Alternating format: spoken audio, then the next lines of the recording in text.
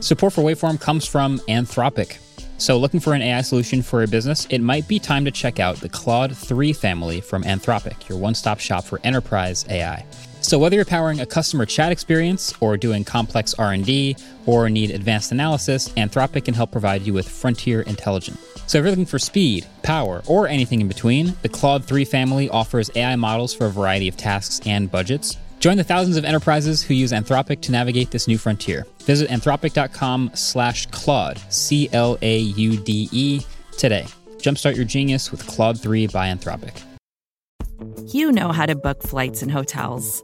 All you're missing is a tool to help you plan that unbelievable travel experience. That's why you need Viator. Book guided tours, excursions, and more in one place. There are over 300,000 travel experiences to choose from, so you can find something for everyone. And Viator offers free cancellation and 24/7 customer support for worry-free travel. Download the Viator app now and use code Viator10 for 10% off your first booking in the app. Find travel experiences for you. Do more with Viator.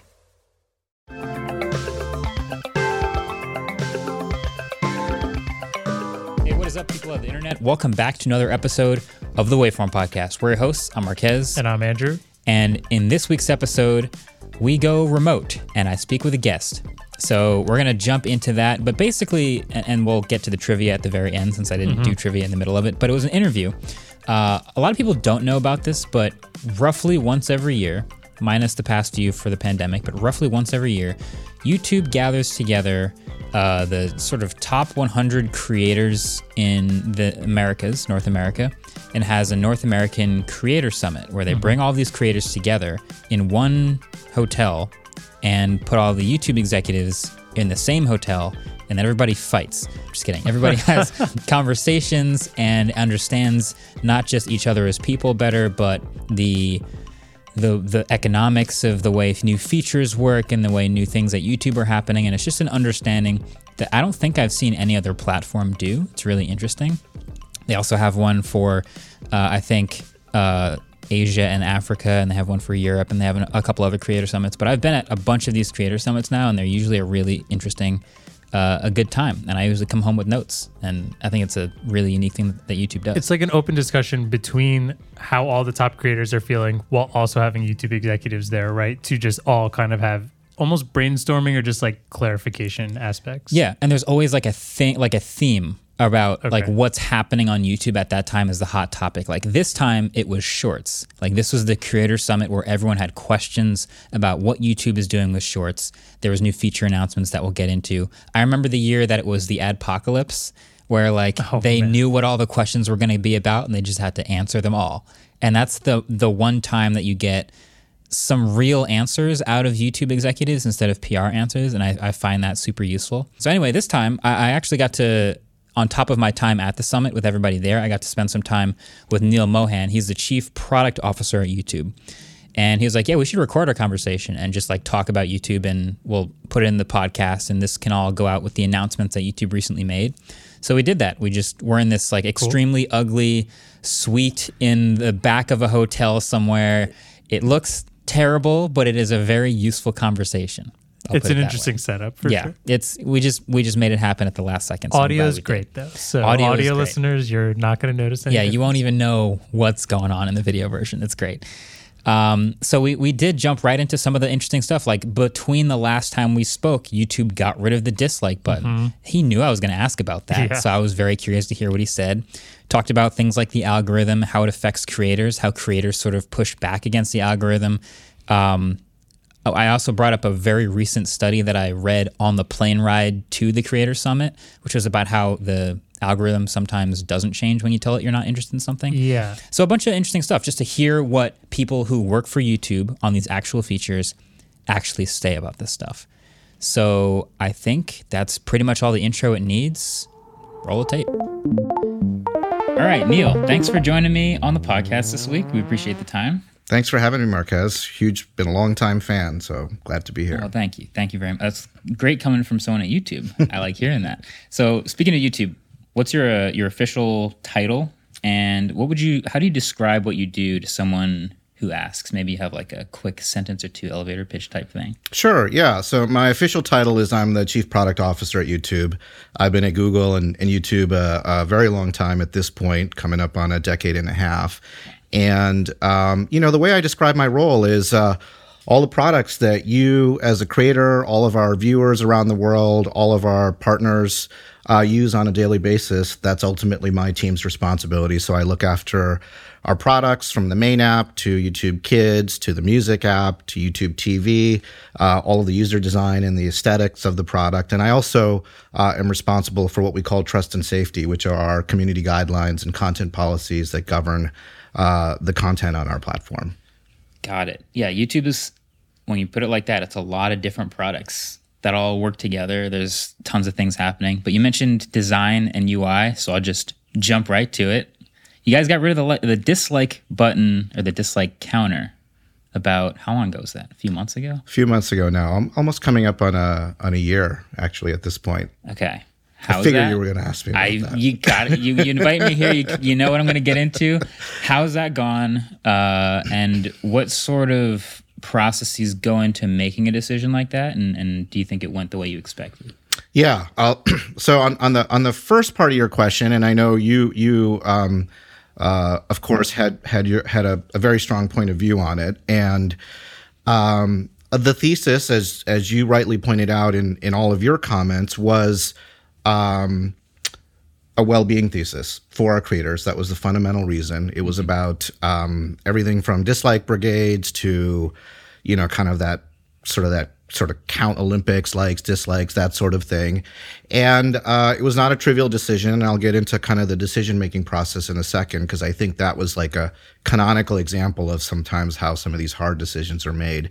But in terms of how it's going, I think that at the highest level, it's going the way that we expected it to, which is we feel, or at least I feel, that it was the right decision based on the data that we're seeing. And so we looked at a couple of things. We looked at it, one from the creator standpoint, which was this notion of dislike brigades and things like that.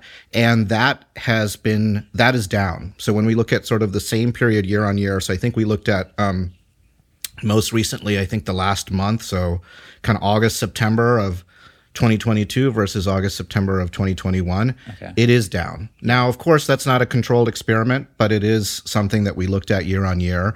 And that was something that was kind of the creator-facing metric that I was interested in looking at. Yeah. The second thing, though, which I think you alluded to in your video, which I think was something that I wanted to track because it was a good point, which is how is that signal used, like the glance at sort of point that you were making around ratios, et cetera.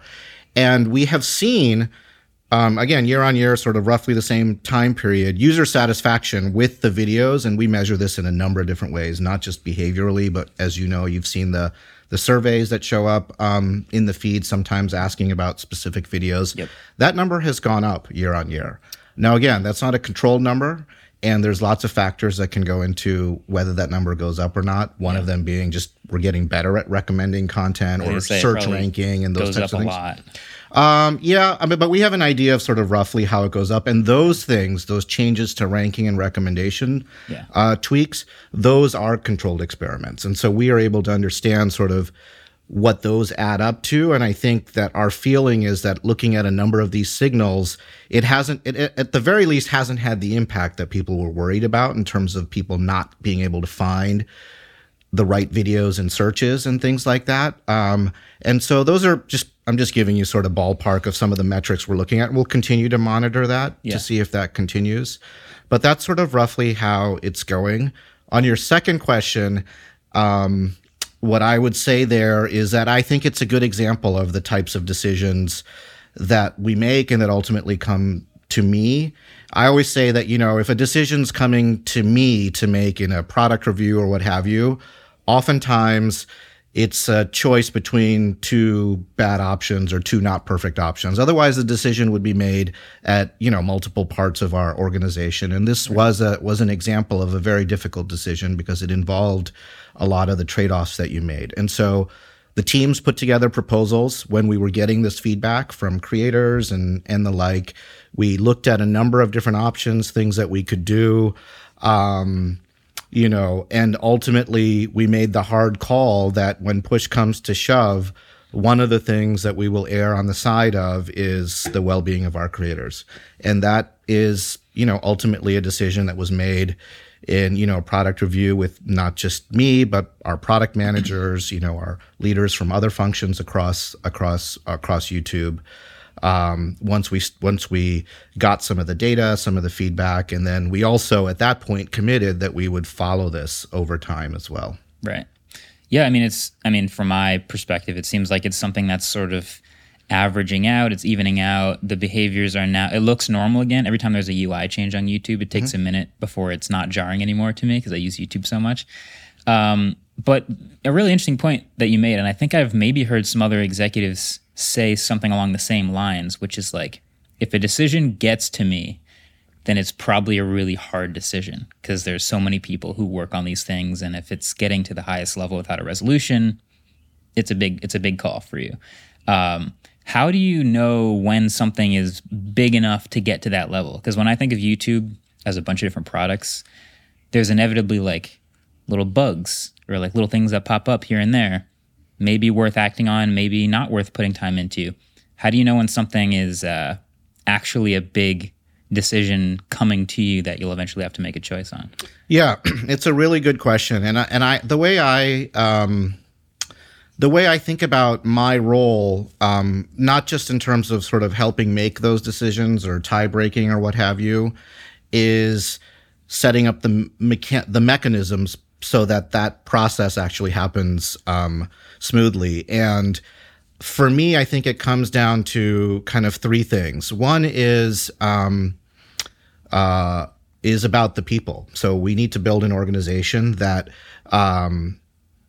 is full of talented people, obviously focused on our creators and viewers and looking to do the right thing. If we don't have the right people building our products on a daily basis, then you know, none of this matters, right? That's the bedrock of everything. But then I think there's two other things. One is having a set of principles. And so one of the ways that I like to think about YouTube is we have a set of core principles, whether it comes to our product decisions, our policy decisions, things like, YouTube is an open platform, but we also have community guidelines. Those are two principles that are in tension, but they work together to also reinforce each other.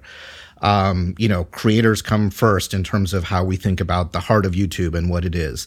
And I have found that having crystal clarity on those principles and repeating them over and over is sort of the lifeblood of a product organization, because then product managers generally are empowered to make decisions along the lines of those principles. And there's thousands of decisions being made every day on behalf of viewers and creators. Yep. So that way, not everything bubbles up to me. And then the final thing is, besides people and principles, is just having sort of the right processes in place by which those things get escalated very quickly so that they don't fester. I think one of the things that is poison in an organization, a product development organization, is decisions festering because people feel like they need to bring a consensus decision to me as opposed to two competing viewpoints. And so having the processes by which it is okay to escalate those and escalate those quickly, I think is very important. Makes a lot of sense. I'm probably going to have to use these tips in future organizations I'm a part of. But I think one of the things that's always struck me about YouTube is, and you've said it already a couple times, it's a very creator-first, creator-facing organization, and especially with tech and other companies. We've seen Twitter and Instagram and TikTok and all these others. We're speaking at the Creator Summit right now, which is something I don't see other companies doing for some reason. I think it's a great idea. And we're doing it in person. And it's in person, which is, it's crazy. It's been 2 or 3 years since the last one. But I also wonder, and I've wanted to ask someone at YouTube this for a long time, in this 2022 world of, I guess it feels more visible than ever that people kind of chase the algorithm in a way that rewards them, but it also shifts their content and the way they run their businesses. And I'm curious if you think about the decisions that you make at YouTube and how they affect what creators will then go try to do to keep up or to match it. So there's algorithmic changes that happen all the time, whether it's switching from views to watch time to whatever. And inevitably you see not just optimizations from creators, but like full on like chasing the absolute maximum of it. Do you think about that at all with the way creators sort of push it to the extreme? Yeah, I think that's a really great question. And actually, I think it gets at the heart of how we think about our products. I think about what YouTube is like we're really building a stage for you as a creator to do what you do best, to show off your talents, and it's got to be the world's best stage. And then also, with the best seating, lighting, etc., so that the viewers can enjoy it as well. And so that's the analogy. But to take your very specific point, I think it's an important one because we believe, and this goes back to the principles point I was making before, that our job is to help our creators succeed over the long run, to build careers on our platform. And so what that means is that it's not about, kind of like sugar rush, flavor of the moment kind of a thing, whatever is happening in terms of the algorithm or some particular trend or what have you. Obviously, those are important. Lots of trends obviously start on YouTube, but it's about the long run. And so like one example that I like to use is, a creator on our platform, a creator, an artist or what have you, can use YouTube Shorts to introduce their audience to a new idea. It might be a new song, it might be something else. And that's 15 seconds, 30 seconds, and that can bring in lots of interest. But very quickly, the fans might be interested in learning not just about that neat trick or that song, but who that creator is. And that's about, long form content. That might be about a live stream. That might be about, engaging with the creator in comments or after stage or in posts or in stories. And so because we have this sort of truly multi-format approach to our creators, we believe that we're offering kind of that full suite to their fans to really get to know the creator. And it's about the creator, it's about their name, who they are, what they stand for, as opposed to, what's happening this week. And that's like a really, really important thing that I think is really core to YouTube. And every time I talk to creators, that's the thing that I hear over and over. I was just with some shorts creators yesterday, and that's the thing that they kept telling me is like, that's the essence of YouTube. Never let that go when it comes to your product decisions. And so I just, it's a long answer to your question, but I wanted to kind of describe that because it is a core principle. And it's in the name. I guess that's the original intention. That's YouTube at its exactly, core. Yeah. On that note, we're going to take a quick break for ads. We'll be right back with Neil.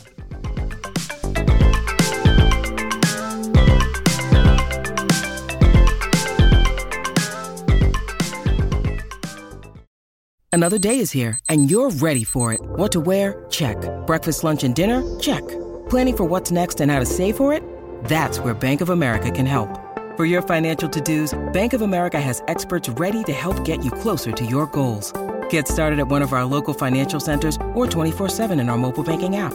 Find a location near you at bankofamerica.com/talktous. What would you like the power to do? Mobile banking requires downloading the app and is only available for select devices. Message and data rates may apply. Bank of America N.A., member FDIC. Support for this show comes from NetSuite, and that's exactly what NetSuite provides, support. But what they really provide is support where you need it, because no one needs help where they don't need it. So NetSuite wants to provide you with products and services that are tailor-made for your business. Help where you need it. NetSuite is a top-rated cloud financial system bringing accounting, financial management, inventory, and HR into one platform and one source of truth. With NetSuite, you reduce IT costs because NetSuite lives in the cloud with no hardware required, accessible from anywhere. You cut the cost of maintaining multiple systems because you've got one unified business management suite. You improve efficiency by bringing all of your major business processes into one platform, slashing manual tasks and errors. Over 37,000 companies have already made the move, so do the math, see how you'll profit with NetSuite.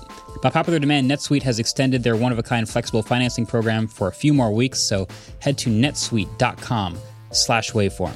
That's netsuite.com/waveform, netsuite.com/waveform. Okay, so there's a question I wanted to ask also. There was a study, actually, I think I just saw it yesterday by Mozilla, that the no longer interested button or the dislike button don't have as much of an effect on future recommendations as probably expected. And I wonder, I imagine it's by design. Everything at YouTube is in some way intentional. But do you think users should have entirely control over these recommendations? I'll give you a quote, which is, I think it's probably a Steve Jobs quote, but basically that users don't really know exactly what they want until you give it to them or show it to them, and then they realize that's what I wanted the whole time. There's a ton of people watching YouTube videos. Do they know what they want? The way, so I believe, and I think, my organization believes that the viewers should be in control of what they are, how they're consuming YouTube. And that's down to the very basic levels, right? Like if you don't want YouTube to use your watch history or search history in any of the personalization, you can turn that off. Like there are really, really fundamental controls in terms of how all of that works. You described some of them in terms of feedback within the product themselves. We use all of those signals. I think, the latest number I saw was something like we use like 80 billion signals a day in terms of what's being ranked in your home feed, on your watch next pages, search rankings, etc. And so that's our bread and butter in terms of getting very, very high quality about it. And we do use signals like that. What we don't do, and I'm not familiar with the details of the study you're referring, but I did hear about it. Is we do take those signals into account. We don't turn off entire topics, because one of the things that we also get feedback on is, make sure that users aren't being inadvertently put into echo chambers or rabbit holes in a way that could happen. And so while we honor the specific feedback in terms of the button or what have you, it might refer to the specific video as opposed to the whole topic. And we use, as I said, a blend of signals to actually determine those recommendations. And as you know, Marquez, probably better than anybody, we're always tweaking them. We're adjusting them because we're always getting feedback, both direct from our users, but also in terms of the data that we're seeing in terms of how the platform is being used. Yeah. Yeah. My theory is that there are just so many signals that little bit of input might not actually make as big of a change as people assume when there's so many other things going into the decision of what to recommend next. But I'll send you the study. And one other thing that I'll add to that though is, back to, again, sort of kind of core North Star principles, we do look at things like long-term user satisfaction. Like that's a core metric that we look at in terms of how users are engaging with their platform. Are they satisfied in terms of what they're watching? Is that a trend that continues over the long term? And we measure our launches by that longitudinally. And so for me, that's really the most important thing, which is across our user base, not only do they have, kind of immediate controls over sort of how their personalization is working, but long-term is the recommendation algorithm doing what it was designed to do in the first place. And so I think that's a really important point that sometimes gets lost in these details, is like we do have means by which we are measuring the overall success of what we're trying to accomplish on behalf of our viewers. Also, on the topic of like YouTube being a ton of different products, this is a podcast. We're gonna have a video version of our podcast up, and YouTube, when you think about it, is one of the biggest podcast players. Basically, there's also YouTube Music, which is one of the biggest music services. And every time I see those stats, I always wonder, why doesn't YouTube make like more tailor-made players for these specific types of media? I always pictured a different looking podcast player. You know how you listen to music, you get the next song button, but if you listen to a podcast, you get the 45-second fast forward button. Do you think about, tailoring more specifically to different types of videos as far as products at all? Obviously, there's a ton going on with stories and shorts and all that, but what about like podcast players and things like that? Yeah, I do. And so, I think that YouTube is a visual, not just a visual platform, but an audio visual platform. You rightly point out music, of course. Music is part of the long-term, heritage of YouTube in many ways.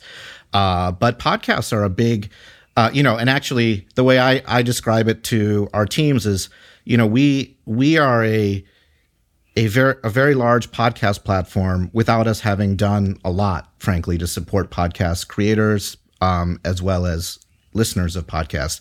I'm a big podcast listener myself. And so what I'll say there is stay tuned, because I do believe that, you gave me an example in terms of controls. Like, I think that entire experience in terms of everything from corpus discovery to corpus organization to consumption to kind of follow on the viewer side, and then on the creator side, tools that they need, that podcasters need, right? Like they're longer forms of content. So things like monetization via mid-rolls and things like that are more important in that context than they might be in others. And so we're looking at both sides of that. We already have, I think, a pretty strong foundation in terms of how to deal with audio content with the YouTube Music app. So stay tuned for more that we're doing on the podcast front. Yeah. I think it reminds me of what I was talking about earlier, where like creators are like melding into the YouTube format. Like, I love podcasts and I listen to a lot of audio podcasts, but when I wanted to make a video podcast, I had to think about it as a YouTube channel. Mm-hmm. And so we run them as a YouTube channel and in the YouTube way. But like you said, there can be more done. So I'm interested in that. We'll see.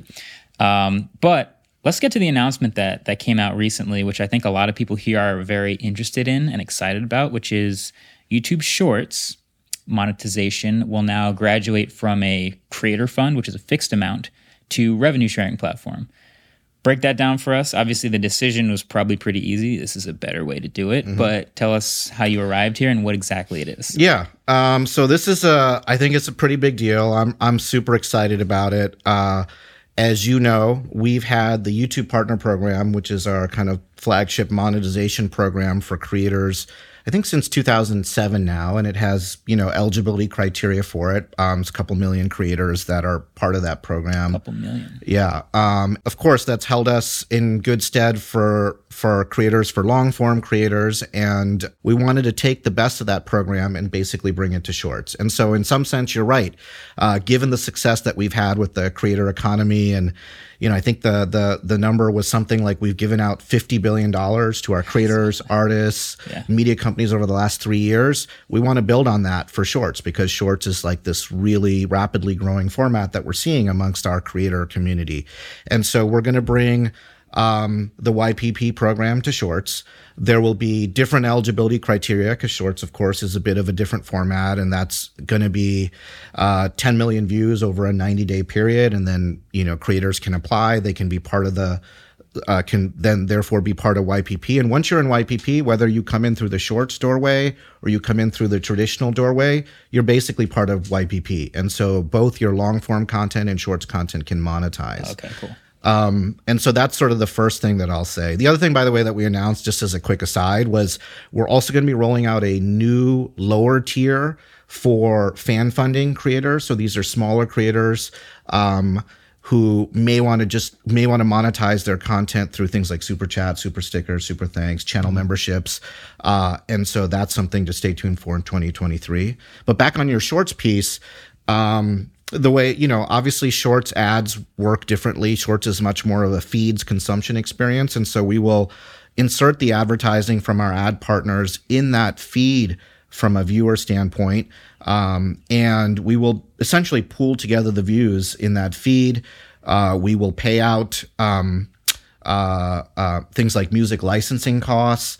And then from the creator pool, creators will earn 45% of revenue. And that's basically based on their share of views in that pool over kind of a 30-day period. Okay. I have a bunch of granular questions inside of this. So I think it's a great announcement, and obviously puts the pressure on some other short form platforms to sort of follow suit. I think that's pretty clear. But, okay, so first of all, 10 million views in 90 days seems like a lot, right? But I also fundamentally think that a view on a short is worth a different amount from a view on a long form video. So I think it's reflected in the 10 million views. Like if you asked a long form creator to get 10 million views in 90 days, that would be a pretty big ask. Does YouTube kind of see it the same way? I imagine like a 100-to-1 ratio or something like that. Yeah, I don't have the exact sort of ratio or sort of the breakdown there. But, you know, I think your analogy is right. Like and that's the reason why the criteria are different. And so, you know, as you know, on the kind of traditional long form side, it's you know, the 1,000 subs. By the way, the 1,000 subs applies. I forgot to mention that in the shorts piece as well. But the difference, the main difference, is the 4,000 hours over the course of a year. And so you can see that that's based on kind of a time-based consumption as opposed to a view-based consumption. Right. A single view. You've seen people scroll shorts and TikToks. Like, you could watch for 0.3 seconds and scroll to the next one. I imagine, just like long form content, there's a way of determining what is a view, and you don't just scroll past them and all of them get a view. You're not going to tell me what the exact criteria are, but there is some criteria, right? Yeah. Okay, so you have to count views in a certain special way. Yep. And then you said 45% of the creator portion is that. Can you say that part again? 45%? Yeah. So there's a pool of views basically over the course of a month, let's say, and then it's all the ad revenue that's generated for that pool of views in a particular country. There's a portion of that will go towards paying the music licensing costs. And so just on that point, as you know, music is a really important part of short form video. Huge, yeah. It's a huge kind of component to what our creators are looking for. And so that covers that. Then there's basically kind of what I'm calling this creator pool, and that creator pool is going to be shared 45% with creators. Got it. Okay, so it's not 45% of all of the total revenue generated by the shorts, but it's the total revenue generated by the shorts minus the amount to pay for the licensing to be able to use music, and then 45% of the remaining goes to the creators. Yeah, and then the other thing that I should say is that one of the things that we have done with this new shorts focused monetization program is make it so that 45% is paid out regardless of whether you use music or not, because we really wanted to simplify the whole sort of complexity that was associated with music acquisition and licensing, which of course is quite a complicated process. Yeah. And for a shorts creator, especially somebody who's looking to do something for 15, 30 seconds, it can be pretty daunting, especially for a new creator. And so we wanted to make it so that regardless of whether you're using music or not in your platform, the monetization out of that creator pool is the same. Yeah. And so that was the other big sort of kind of innovation.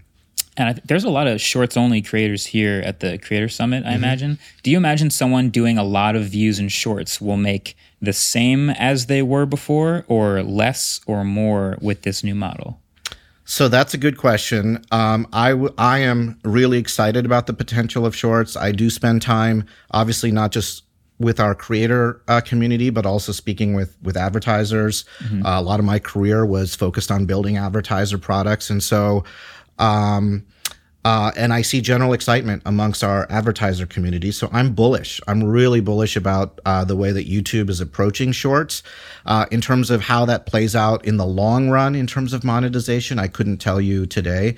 But I do think this shift away from this kind of limited shorts fund that we had in place to this full-fledged YPP program is an indicator of how bullish we are about the monetization potential of shorts. But the other thing that I should say, just to be very clear, is YouTube and our creators have grown up on long form. Like, YouTubers invented that. Like, we call it long form. It used to be the original short form. Yeah. It used to be YouTube. Yeah, it basically. was shorts before. Yeah, we made short videos. Exactly. And that is front and center in everything that we do. So much of my team's innovation is focused on that. Live stream is another big format that we're focused on. Making sure that YouTube works incredibly well on living room devices is a really big component of our future as well. Shorts is as well, but it's all of those other things. And so that's why I keep coming back to like this notion of truly multi-format. It's up to our creators to do what works best for their audience,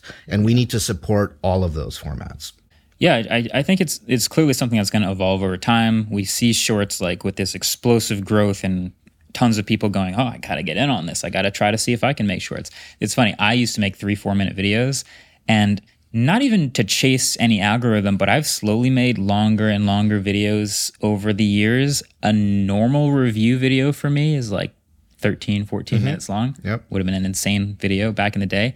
But now I'm like, all right, let's try to make some shorts. And every one I make is like 58 and a half seconds, 59 seconds, because I'm trying to jam all the information into this short form thing. But, that's going to evolve over time too. I'm sure I'll get better at it. I guess lastly, what stuff are you excited about for the future of YouTube? This is just a broad, nebulous question that you would be in a good position to answer. So I'll just let you paint whatever picture you want. There's all kinds of tools, products you could be working on.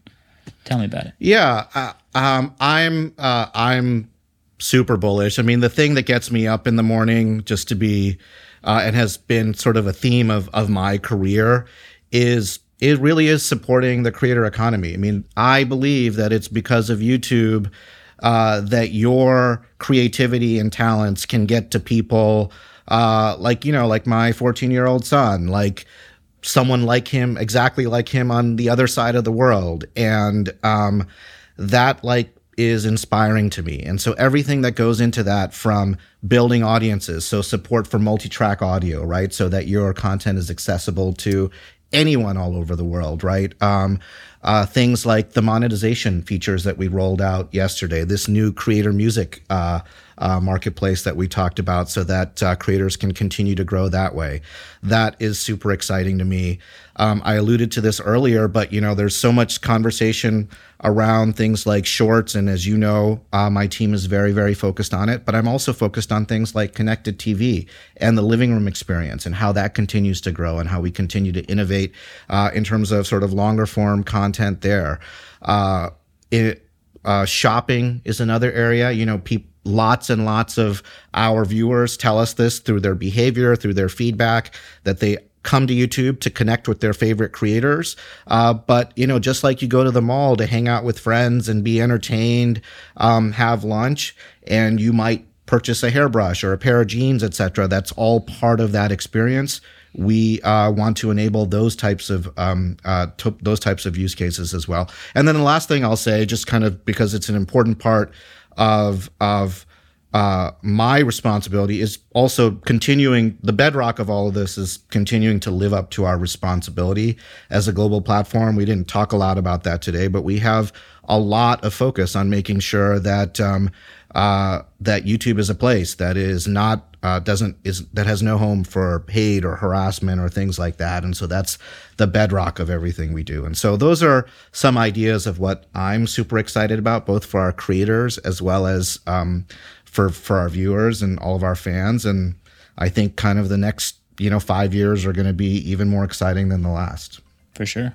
I like the analogies, man. YouTube's a mall to hang out with your friends and then maybe buy some stuff. Or YouTube's a stage with the best audience and the best stage. Neil, thank you for the time. Thanks I appreciate it, and hopefully we'll do this again sometime. Awesome. Looking forward to it. All right, well, that was a lot to unpack. We are going to unpack it a little bit right after the break. See you in a second.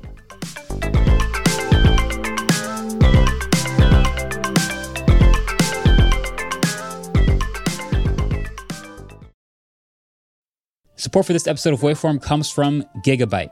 There's a lot of talk out there about how AI is revolutionizing our world. Computers are writing newsletters, robotic bees are pollinating flowers, and a whole new wave of driverless taxis are popping up in cities all over the world. But how can AI power our passions and what we do for fun? That's where Gigabyte's AI gaming laptops come in. So their range of powerful and portable new laptops deliver cutting-edge performance for anyone looking to explore the brave new world of AI-powered gaming. So every 2024 Aorus machine comes equipped with the Gigabyte AI Nexus, which is like a central hub located with all the AI-powered features you could hope for. So that includes super useful tools like AI Power Gear, which automatically throttles and extends your computer's battery life depending on your power source and usage.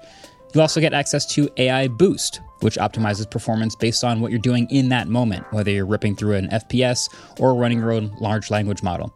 AI Boost automatically adjusts the GPU and processors to maximize responsiveness and deliver unparalleled efficiency. Lastly, AI Generator includes various generative AI apps for quick startup, and all 2024 Gigabyte models seamlessly integrate with tools like OpenAI and Microsoft's Copilot AI chatbot. But the Aorus 16X and the Gigabyte G6X take it to the next level with a dedicated Copilot key, allowing users to swiftly tap into productivity and generative AI capabilities. I also keep hearing AI is going to change a lot in the gaming world. Andrew, can you think of anything about that? Not just optimization, like you said, but like more personal optimization I could see happening where like maybe you're playing a competitive game like Valorant and you want higher FPS and lower resolution. Like you're okay versus like The Witcher where you might want 4K crispy resolution and like a lower frame rate. I think finding that between your computer specs and what you want might help out a lot. Nice. So all of the models that I've been talking about are available right now at aorus.com/laptops/gigabyte-AI. So that's aorus.com/laptops/gigabyte-AI. Gigabyte. Team up, fight on.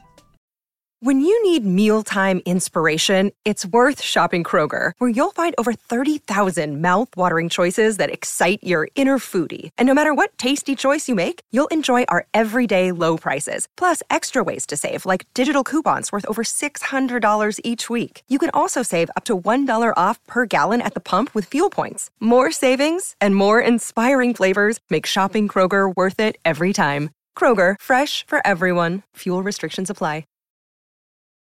All right, welcome back. So, a little bit to unpack, a little bit of reactions. You've heard now the conversation I had with Neil. You heard his answers. You heard some of his answers and his non-answers.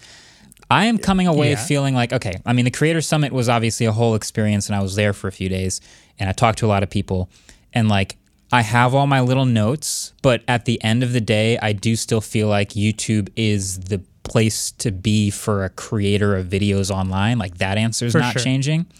But there's a lot of interesting shifting in the landscape. Maybe we can break down a little bit. I mean, the biggest thing, obviously, is the YouTube Partner Program with Shorts. Sure. I think. I mean, like, that's just the thing that kind of has grasped all the headlines. It's awesome. We've talked about creator funds from TikTok and from previous YouTube stuff. I think it lights a fire under TikTok.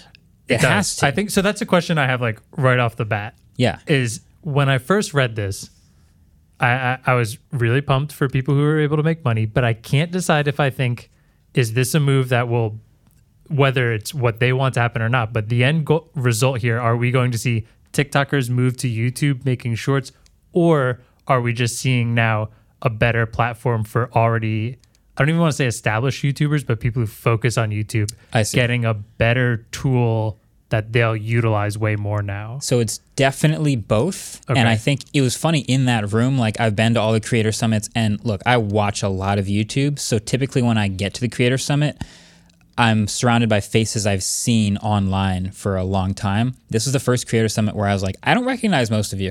A lot of people, a lot of older, I mean, still a lot of the people who I've recognized were there, but then there was a bunch of new faces, and talking to a lot of them, there were shorts creators. There were people who had come to YouTube, whether it was from TikTok or they just arrived on YouTube and they just made shorts.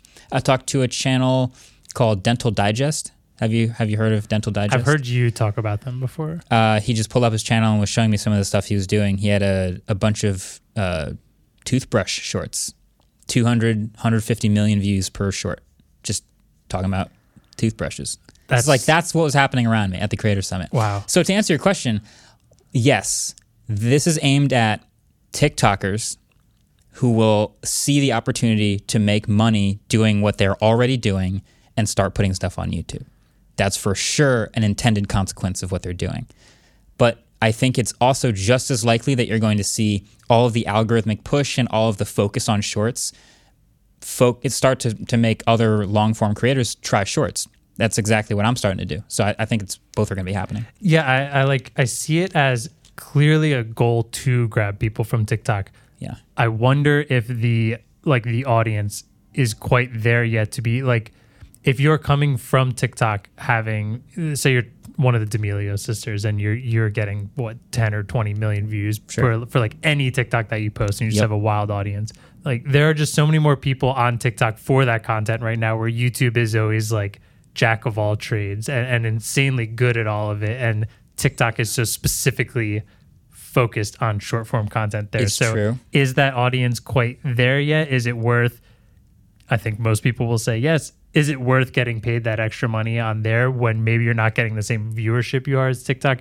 How people will try to utilize both platforms, cross-posting, or if that's allowed, it'll be interesting. That's a lot to unpack there. So one, the D'Amelio sisters do have a YouTube channel. They've been posting long-form stuff to very mixed success, and I think this new ad revenue sharing program, which is rolling out soon, will encourage them to do more short-form stuff that they're used to. Two, is the audience there? Yes. YouTube shared some numbers with us, and I'm not going to remember the exact numbers, but it was some absurd billions and billions of total shorts views already that they've started serving. And they can choose to flip switches to just show more people more shorts. So I think that won't be a problem as far as like, should we make shorts? Are there enough eyeballs there? I think so. Okay. And then what was the last part? You said... cross posting. That's a little more complicated. I think basically none of the platforms like cross posting. So if you are Instagram, you are less likely to want people to see shorts with a TikTok logo in it. And I think they've already admitted that they're less likely to push a video that has that branding in it. But also when you make a video with TikTok's tools, you get that watermark no matter what. So if you make that video with Instagram's tools, I believe you also get a Reels watermark. And I think YouTube's the only one that doesn't have as strong of a stance, but is very likely to adopt one. So, but this almost, while this isn't a watermark, I could see it as a way to... So my initial theory would be YouTube wants you to get the views on your short. Therefore, posting this on other things is less views you'll get on the short, which is the thing that's making you money. So why would you want to also post that on TikTok rather for like discoverability and stuff like that? Because as many views as there are on shorts, I would argue there's probably still way more views on TikTok. We've kind of seen it ourselves. Yes. But like if you're posting the same content on both platforms, one is making you far more money than the other. So you're probably going to want the exclusivity on that one. Yeah, or you'll at least never not put it on YouTube. True. I think that's the goal. It's like, I was going to make the TikTok anyway. I might as well put it on YouTube because it might get some clicks. It might make some money. Why would I not want to invest a little bit of time there and potentially have that reward? But yeah, it's also just like, yes, all of TikTok is bigger than YouTube Shorts, but all of YouTube is still bigger than all of TikTok. And I think as Shorts grows, the real question is that going to eat into long form, or is that an entirely separate pie? And I think most people are realizing now it's a separate pie. You don't take views away from your long form videos if you do shorts, which is nice to see. I don't know that there's people who watch. It's kind of weird. I get sucked into the carousels of all of the apps now. Like Reels I've scrolled through, and then YouTube Shorts, and then TikTok. It's absurd how many videos you'll see doing just that scrolling. But yeah, I think it's two different pies. You bring up an interesting conversation of how it doesn't really eat into long form, because I was just talking with Adam and Ellis about this previously. We've talked about doing shorts on all of our different platforms. And I was kind of thinking of it as like MKBHD, 10 to 20 minute videos is our bread and butter. Yep. We then created the podcast for a more niche part of that audience that we already have and made it longer because we wanted to talk about things in longer form and get more nitty gritty.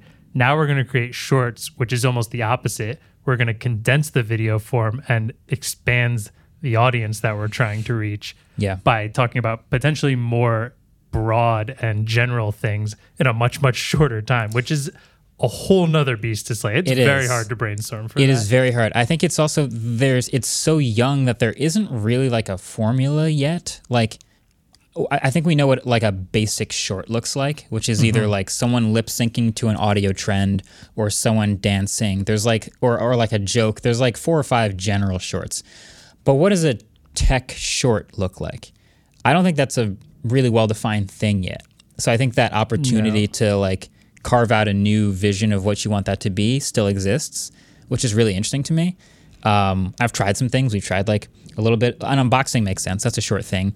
But it could be explainers in shorts. It could be some more well-produced animated looks in shorts. Like there's a bunch of stuff we could try. and it'll just be a new audience that finds it. And the potential really is for people who find the tech short to then go on and find the long form videos too.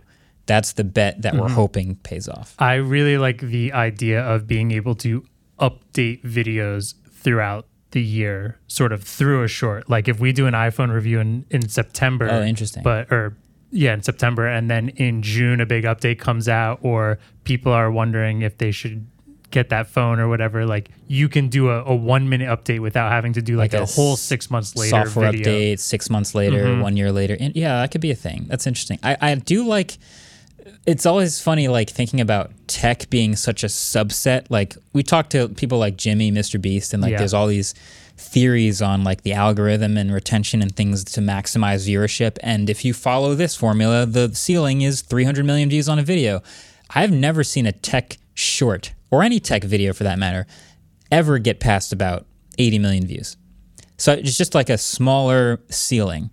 So do you optimize for the tech ceiling or the general ceiling? Like, do you want this to be shared among tech people a lot or among everybody? So maybe it's less of a tech video. You know what I mean? Like, it's a question I think we'll be trying to figure out for the next 4 to 6 months. Yeah, exactly. And I'm excited to try. I'm excited to see what sticks. Yeah. And I mean, what happens really? What people like and what people don't like, and how it can pretty much just add on to the channel and provide more stuff. That's the way I want to think about it. Adding on.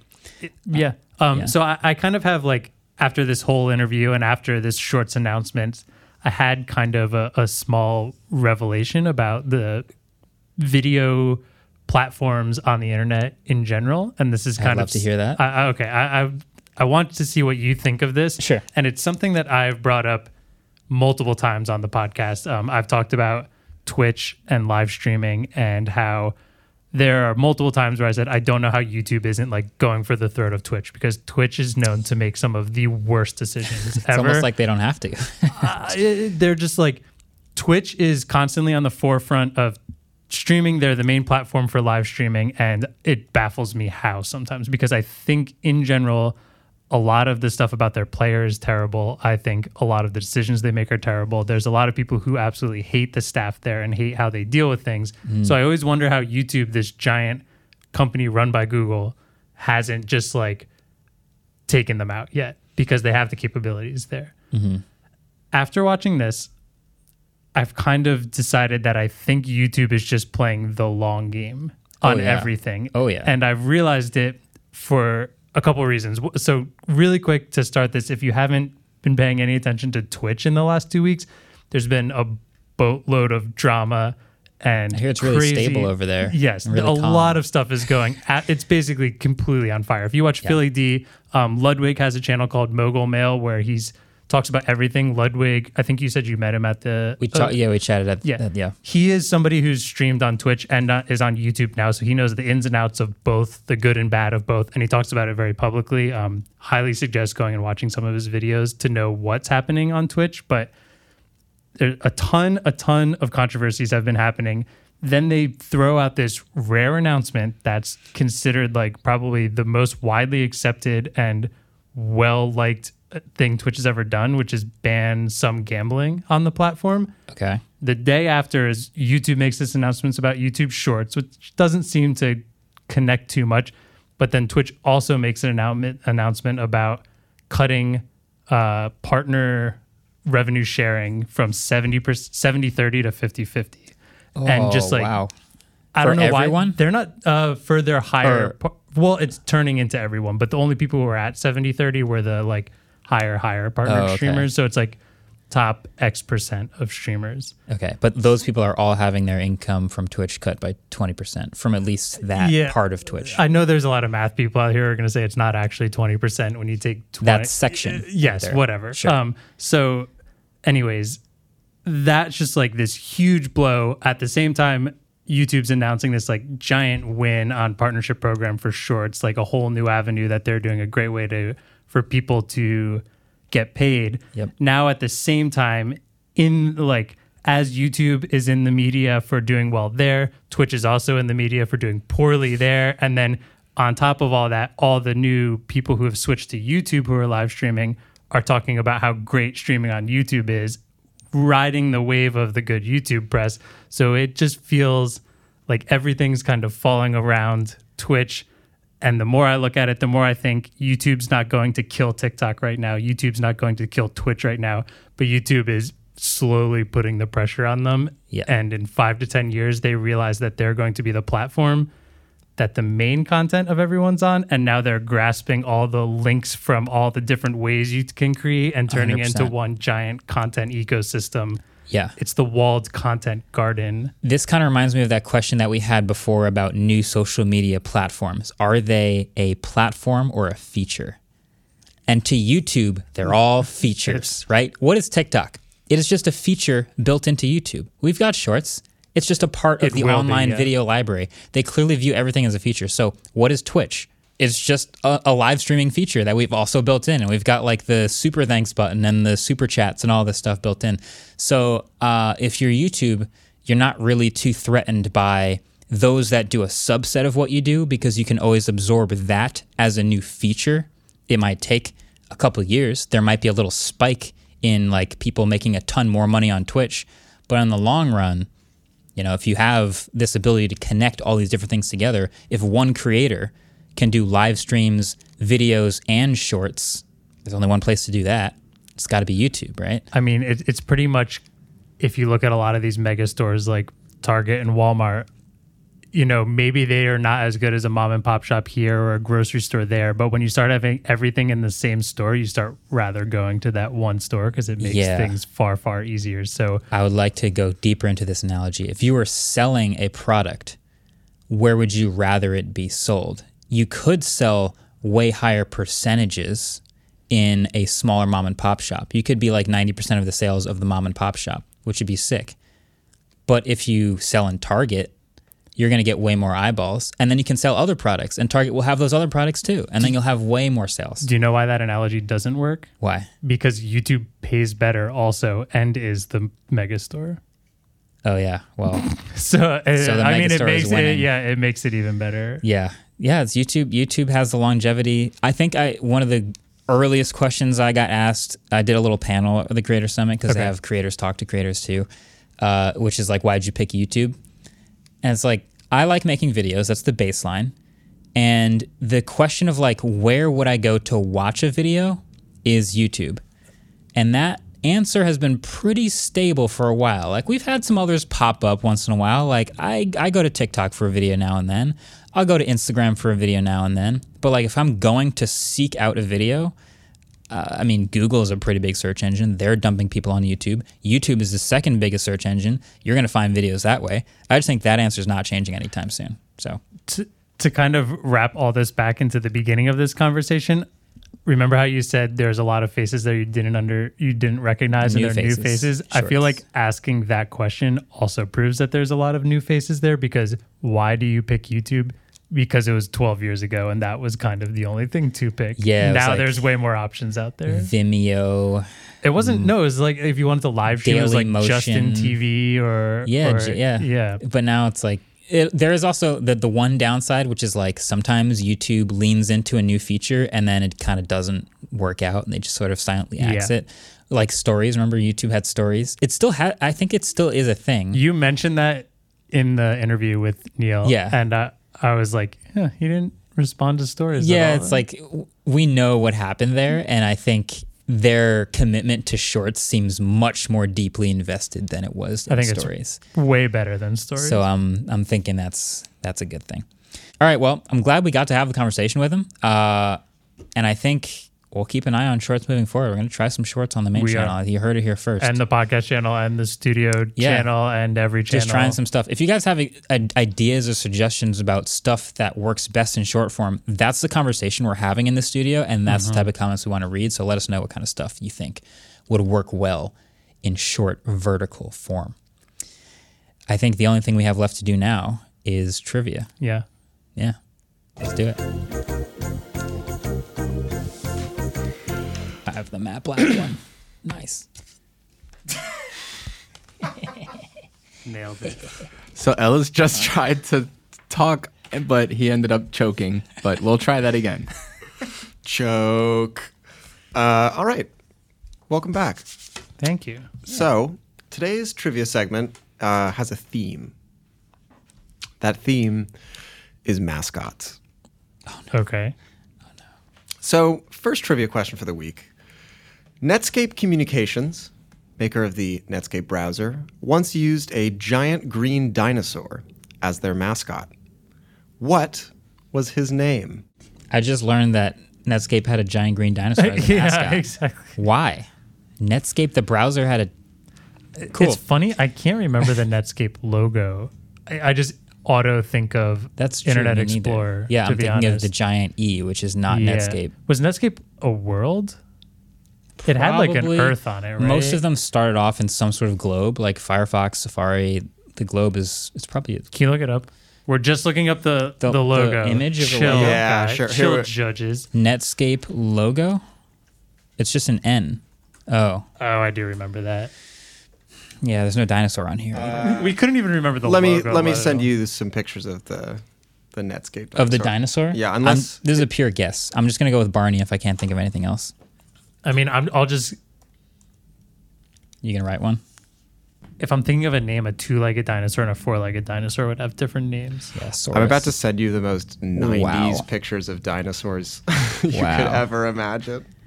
So cool. He's got a leather jacket and sunglasses. It looks like he would be airbrushed on a white T-shirt and sold at the Wildwood Boardwalk. 100%. This is that's exactly what this is. Which means his name is pretty 90s. All right, I have my guess. Is that the same dinosaur? Oh yeah. Oh, that's a very he's boxing. different looking dinosaur. All right, well, my answer is probably wrong. All right. Anyone want to go first? Yeah, I'm just going to flip I it. mean, we both just flip it, right? Dino. What? Jack. I think it's Jack. Okay. Do you want the answer now, or do you want both answers? Let's get the answer. The name of Netscape's green dinosaur was Mozilla. What? No. And Mozilla is a shortened form of Mosaic Killer. Wait, and then does it this then connect link with- into Firefox? It does connect into Firefox because I can't remember the order, but I'm pretty sure Netscape became Firefox at some point, or there might have been another browser in there in the middle. But this all started when David and I were going down an even more ridiculous internet mascot rabbit hole, because apparently the animal in the Firefox icon is not a fox. Oh, I did It's a learn Firefox. this. It is a Firefox, which is the direct English translation for the Chinese word for red panda. And Mozilla is very adamant that the animal in the Firefox logo is not a fox, it's a red panda. But they could see how that would be confusing. Not only is it confusing, but there's all these people who make these things where they study the anatomy of a red panda and the anatomy of a fox, and using the angle of the ears and the I do snout think it looks length. more like a fox. It's definitely a fox. It's It called has- Yeah, it's Firefox. definitely a fox. and it has a little white part on its snout. But if in like press releases, they're very clear. They're like, it is not a fox. It is a red panda. They I should just just wanna say- accept it's a fox. Before this next mascot, we've already learned about the Netscape dinosaur, the red panda Firefox. Remember, we learned about the gateway cow not that long ago A lot of as a animals. plushie. Yeah. And now we're about to go into another one. Okay, so far all real animals. Weird. Dinosaurs Also, are real. Quick fun fact: Netscape released the source code for its browser and created the Mozilla organization. Huh. There you go. It's a very wholesome story for the beginning of Mozilla Firefox. Next mascot. Yeah. It's wholesome, except that the dinosaur's name is like a mosaic disc. It's literally the Mosaic Killer. That I didn't think too hard about. We but I'm glossed into over it. that. Oh yeah, I like it still. I like it. Okay, so score is still Andrew 8, Marquez 7, by the Yeah, I way. need points. So, Nice. Twitter's famous bird actually has a name. What is it? I don't know why I'm thinking this.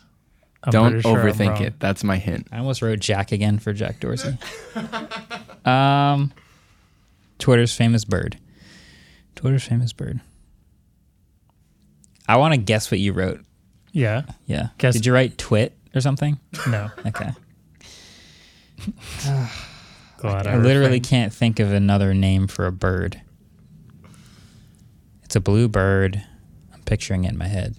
It's got the feather. Did it used to be green? No. What? I don't know why I thought Like that. aqua? No, it was always blue. I think there were some like apps that you could change it to green back in the day, but With Twitter Blue, you could change it to green. All right, I have an answer. That was just my Twitter Blue sponsor day.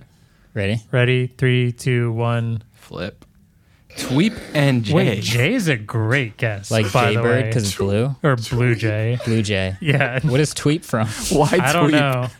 It sounds like a bird name. Kinda. I keep thinking of Shauna Malway Tweep from Parks and Rec. We're And both that sounds wrong. like a bird's name. We're definitely Is it both just wrong. Tweet? No, Okay, good. I'd be really mad if it was just Tweet. it's Larry. What do you mean don't think too hard? What was Larry that? Bird.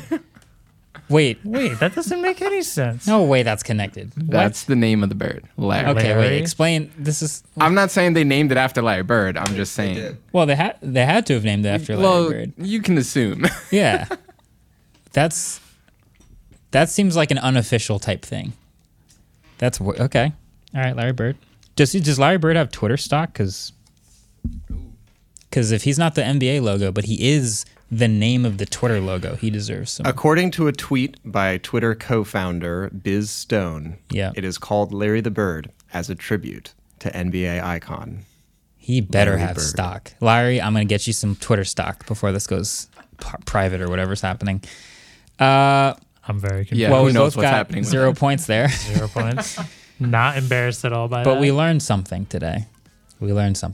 Maybe the mascots were the friends we made along the way. Exactly. I like that. That's a good place to end it.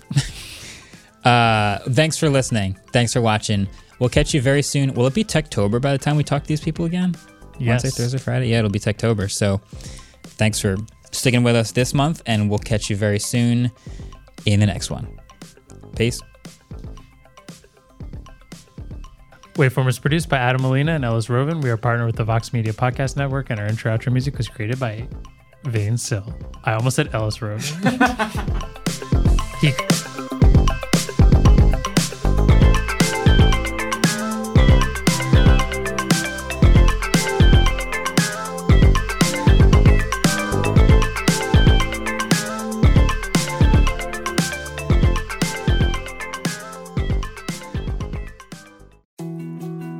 More to-dos, less time, and an infinite number of tools to keep track of.